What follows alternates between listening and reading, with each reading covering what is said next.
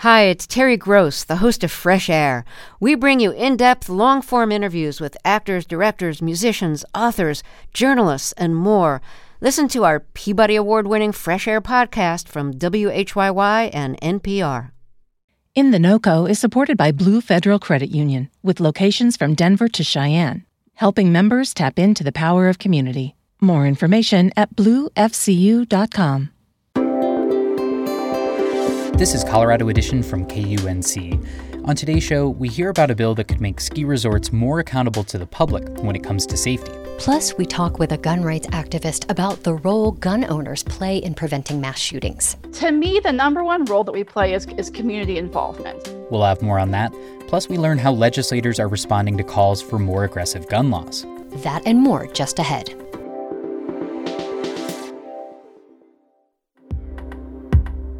You're listening to KUNC's Colorado Edition. I'm Henry Zimmerman. And I'm Erin O'Toole. A bill that state lawmakers are considering this week would require ski resorts to publicly report injury and fatality statistics. Proponents say it would make resorts more accountable for safety. Opponents, on the other hand, say some of this data is already available, and the measure unfairly singles out Colorado's resorts. KUNC investigative reporter Michael DeYuana took a deep dive in 2019 and last year into what the public knows and doesn't know about ski injuries. He's with us now. Hey, Michael. Hello. A hearing on Senate Bill 184, titled Ski Area Safety Plans and Accident Reporting, is slated for Thursday. Tell us about it. Yeah, well, as you said in the intro, the bill requires resorts to share statistics. They also have to publish plans showing what kind of measures they're taking to keep skiers safe. Here's Senator Jessie Danielson, a Jefferson County Democrat. She's one of the sponsors. The bill is a fairly straightforward approach to try and find out where there are problem areas that are causing significant safety concerns, and then we can take steps to try to address them down the line. It's a public health issue, it's an accountability issue, and consumers deserve to have this kind of information.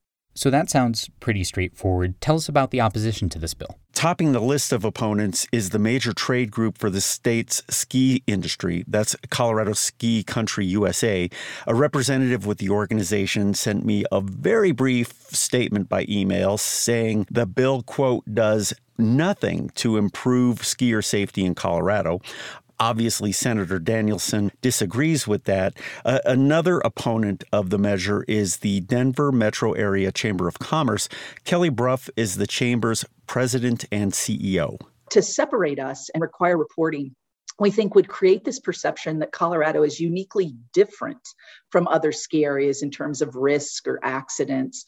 And that's the part that really causes us great concern. Now, Brough is saying that states with resorts don't require this level of tracking. She's also saying there is some tracking of this kind of data on a national level. So the National Ski Areas Association tracks not only deaths, but also really serious injuries. They track it throughout the nation for all. So there's a real consistency in reporting. And so the concern is that we'd be the only state in the nation of those 37 who now report all these other what might be accidents. And then I also think, Michael, the perception is these accidents were due to a negligence. Okay, so a couple things to talk about.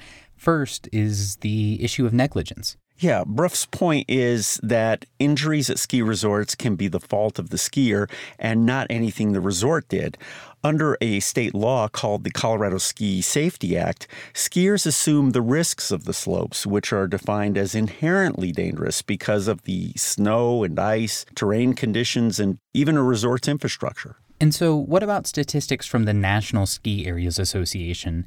If I were going to a resort in Colorado, could I find the specific incidents that happened at that resort? No, that's because the information is very top line.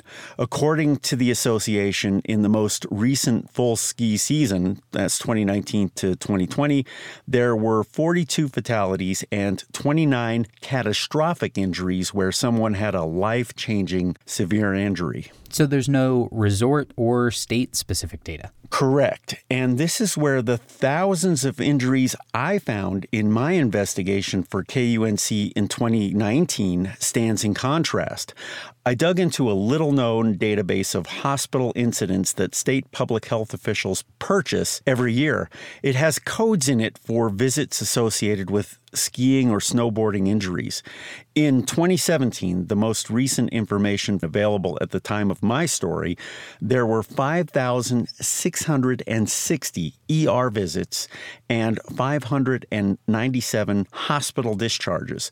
Most of those involved falls and collisions. Wow, and those sound pretty dangerous. Yes, but perhaps not known at the time to be catastrophic, which are the kind of injuries the National Ski Areas Association is looking at. Does the state data you found say which resorts the injuries happened at? No, unfortunately not. But it does show that it is possible to get data on ski injuries. And there is one database that links a subset of ski injuries to resorts, those involving chairlifts. Resorts are required to report ski lift injuries to a state board.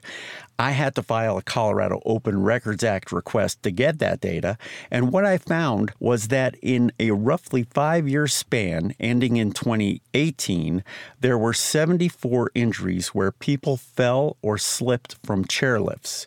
In a majority of those cases, the resorts concluded the cause of the injury was, quote, skier error. So that the skiers made the mistake.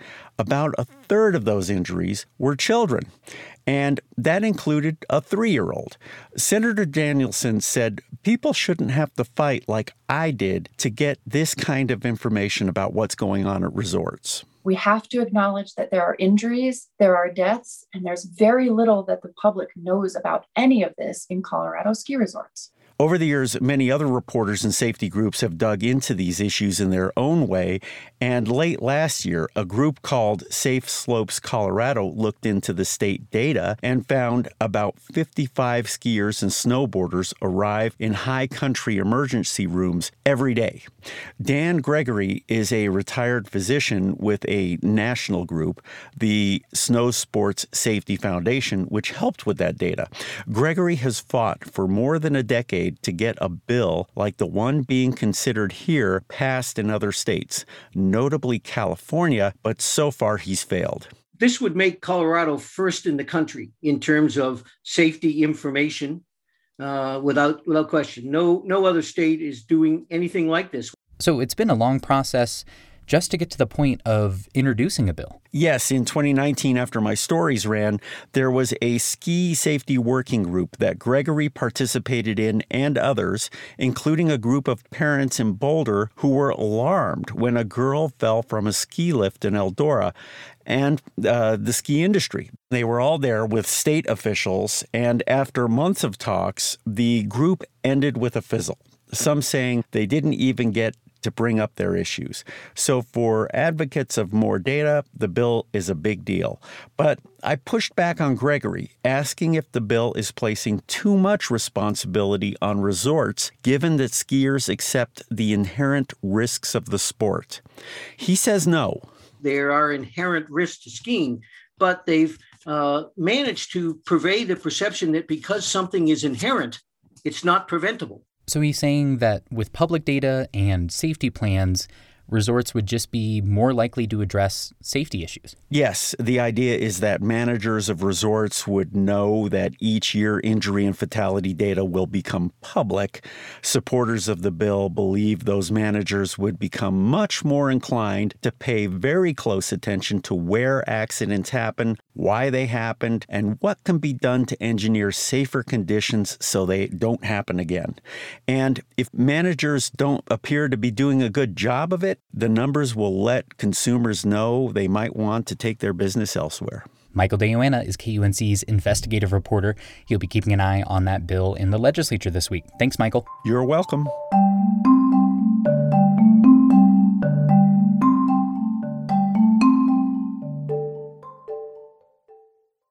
state lawmakers from Boulder are vowing to pursue aggressive gun laws in response to last month's shooting that left 10 people dead. But their calls for an assault weapons ban and waiting periods for gun purchases are stirring up a lot of emotions.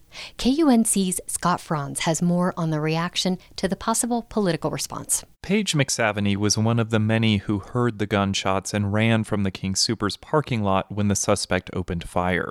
The 18-year-old Boulder resident has since returned to the scene to pay her respects. Mass shootings like this is not a normal function of society, and it shouldn't be happening. And whatever efforts we have already implemented have not been working, and so we need to do something else. And she says that should include banning assault weapons. Because people don't need them. It's nobody's business what I choose to own with the money that I earn. But almost 400 miles away in the town of Cortez, Angie Smith sees things differently. Just because you don't understand how something works or you have fear, that's not a reason to take something away from law-abiding people. The former corrections officer lives in Montezuma County, and voters there overwhelmingly elected a gun rights advocate to Congress last year. Does there need to be changes? Absolutely. But it needs to be in the upholding of laws that we already have. It needs to be in harsher sentencing for criminals that break those laws to begin with. But other West Slope residents are not quite sure what lawmakers should do. In Crested Butte, high school history teacher Tally Nichols says many of her students have guns. And I have full respect for that, their family and their choices and their way of life. And for a lot of them, going hunting and going out with their family and shooting is a great, fun, mentally healthy thing to do for them. It keeps them strong and healthy and active. So there's two sides to that. Even with differing opinions, she thinks lawmakers should look into new gun regulations. There's probably a happy medium, and we need to listen to each other more to find a solution. So far, that does not appear to be happening at the state capitol. It's unfortunate that I can't get people to actually talk to me about this issue. That's Tom Sullivan, a Democrat leading the charge on gun control bills.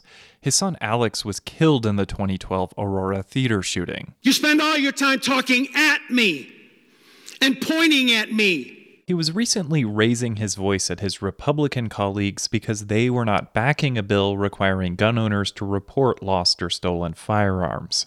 It was being debated right before the shooting in Boulder. I believe yes votes give the people of this state a sense of hope. We'll give them the thought process that we are listening, that we are prepared to do something. It took a full year after Aurora for Democrats to ban high-capacity magazines, and 2 of them lost their seats over the effort. And now some gun-owning Democrats, like Darren Kennedy, are skeptical about lawmakers taking more action, like banning assault weapons. I don't support such a proposal, mostly because a lot of the weapons that they call assault weapons are actually weapons that could be used for hunting. Kennedy is a painting contractor who lives in Mount Crested Butte. And I think they look dangerous, but whether or not they're actually any more dangerous than other firearms is debatable. Further south in San Miguel County, rancher Rowdy Rowdabush is also unconvinced. There's just so many guns out there that how you would possibly begin to round them up, I believe, is beyond any government agency that I've seen in action. With mixed opinions and previous laws failing to prevent mass shootings, Democrats are treading carefully. 2 days after the attack, Senate Majority Leader Steve Finberg, who is from Boulder, sounded very interested in adopting legislation, and quickly. We don't treat this as just yet another event that was inevitable. We owe that to these individuals. What I will say is this is also a time to act. But when I asked him about it recently, he was more guarded and says any action would still be weeks away. We are still having conversations with policy experts, with our colleagues as a caucus, et cetera, with the governor's office. And we're still working through it. And Governor Jared Polis has not indicated what policies he would support. Meanwhile, back in Boulder, Paige McSaveny says she's starting to ask more questions about what can and should be done and how she can help. What can I do to push reform and changes and legislation changes, who can I talk to? Who could I email? Who can I call? What groups of people do I need to meet with?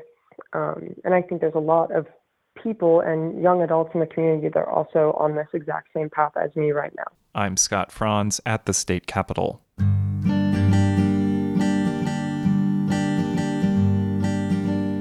You're listening to Colorado Edition from KUNC.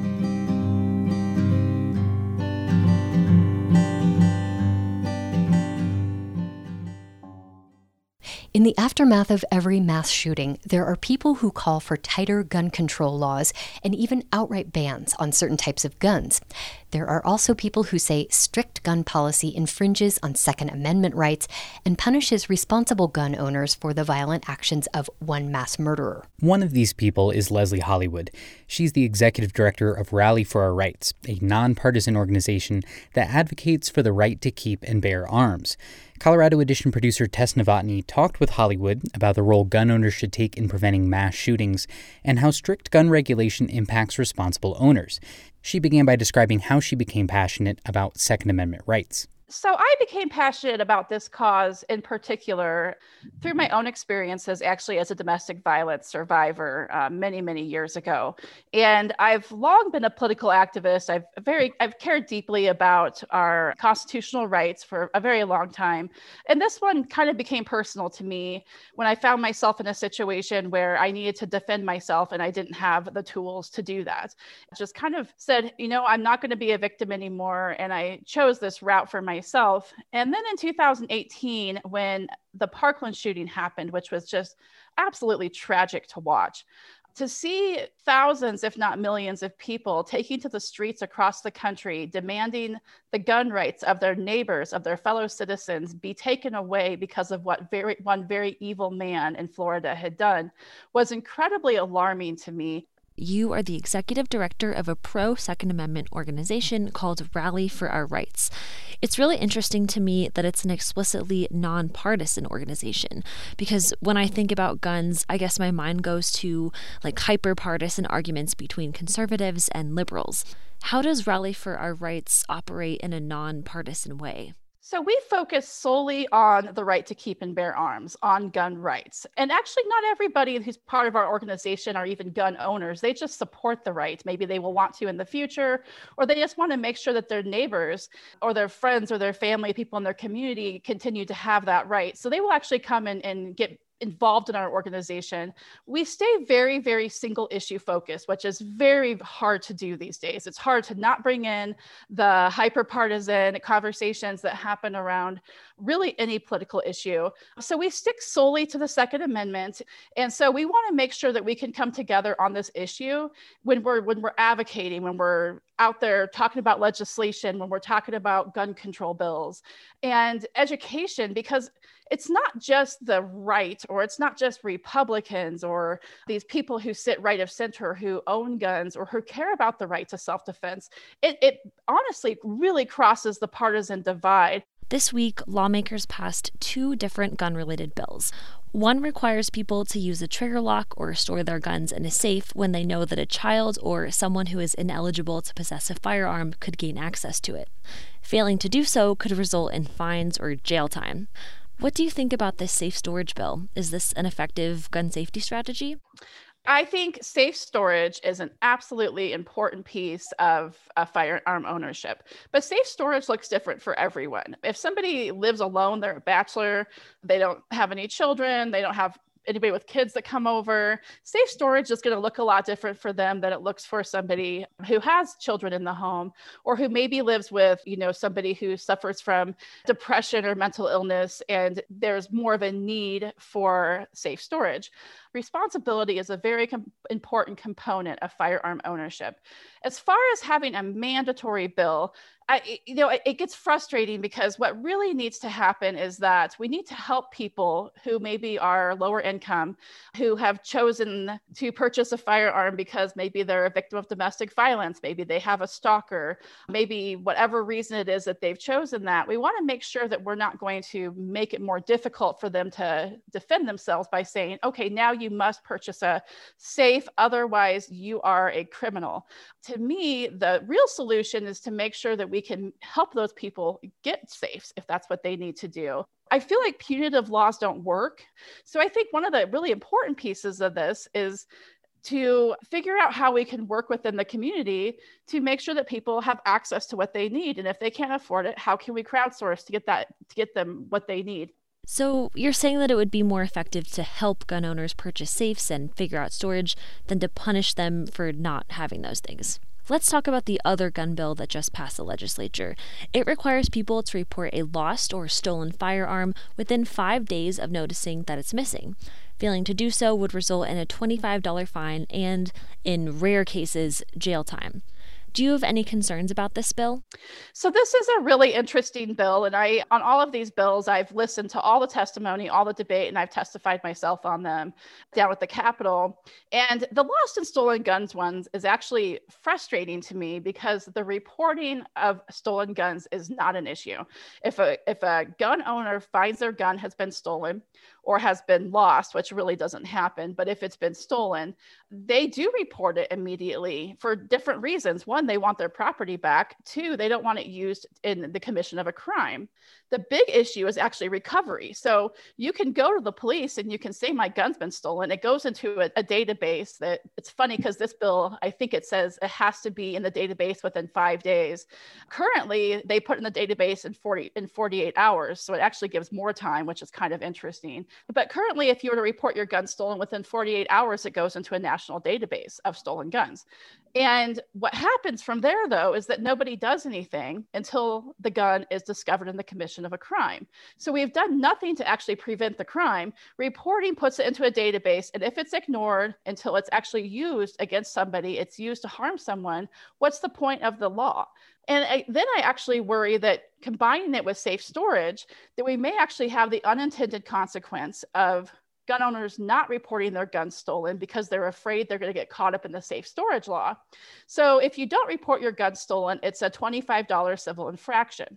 If you get charged with not having your gun safely stored, that's actually a misdemeanor. So if somebody reports their gun stolen and they are going to get charged with a misdemeanor, wouldn't they rather not report their gun stolen and face that potential civil infraction? So that's just kind of unintended consequences I feel like sometimes happens in these bills when we don't talk to gun owners, we don't bring them to the table as stakeholders.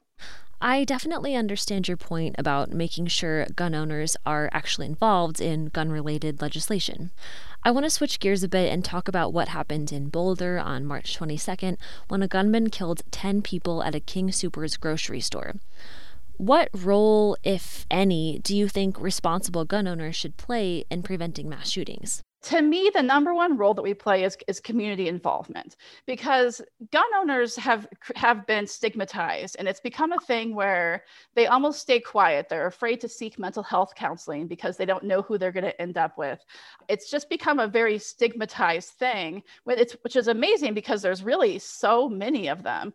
I always say, if you want to know who a gun owner is, probably your neighbors and your coworkers. I mean, people just don't even realize it. It's very important that the gun owner community polices their own. Do we see people who are in trouble? Do we see people who are in crisis? How can we help them? What we can do is we can watch our own families and our own community for people who may be in crisis and make sure that they have access to mental health services. And again, I go back to, it's hard as a gun owner to seek out mental health because they really worry that that person may be anti-gun and may see them in this very negative light and not be willing to just let them talk. There's an organization called holdmyguns.org. Excellent organization started by gun owners and who have their own tragic stories about suicide. And what holdmyguns.org does is they have actually worked across the nation. They have developed a database of FFLs, so like gun stores, law enforcement agencies, just different places that are willing to hold my guns. So say I am a mom and I've got a teenager who's kind of angsty and angry and there's some stuff going on and I'm definitely worried about having firearms in my home. Rather than somebody coming and red flagging me and me having to go to court and my guns being confiscated by the police with a search warrant and all the trauma that kind of stuff takes, a situation like this would allow me to say, okay, my angsty teen, I'm worried about them. I want to get my guns out of my house. So I'm going to go to hold my guns and I'm going to find out who can locally take my guns for me until our crisis has passed and we feel that we're safe to have guns back in the home, which may be never. Not everyone can have guns in their home, and I'll be the first person to tell you that. But I think organizations like that are just critically important within the gun community, because when you get outside of it, when you get into that hyper-partisan side and you go to the other side and they look at gun owners as these really negative, awful people who only care about their Second Amendment rights and shall not be infringed, they don't really see what's inside the community itself. And we really have to do a good job of helping each other. And so things like that can be part of that solution. Leslie Hollywood is the executive director of Rally for Our Rights, a nonpartisan organization that advocates for the right to keep and bear arms. Leslie, thank you so much for talking with me. Yeah, thank you. That's our show for today. On the next Colorado edition, with all but one of its locations closed, we hear about what's next for local natural grocery store Alfalfa's, and we get a broad look at the state of the natural grocery market here in Colorado. I'm Erin O'Toole. And I'm Henry Zimmerman. Our production staff includes Tess Novotny, Alana Schreiber, and Ray Solomon.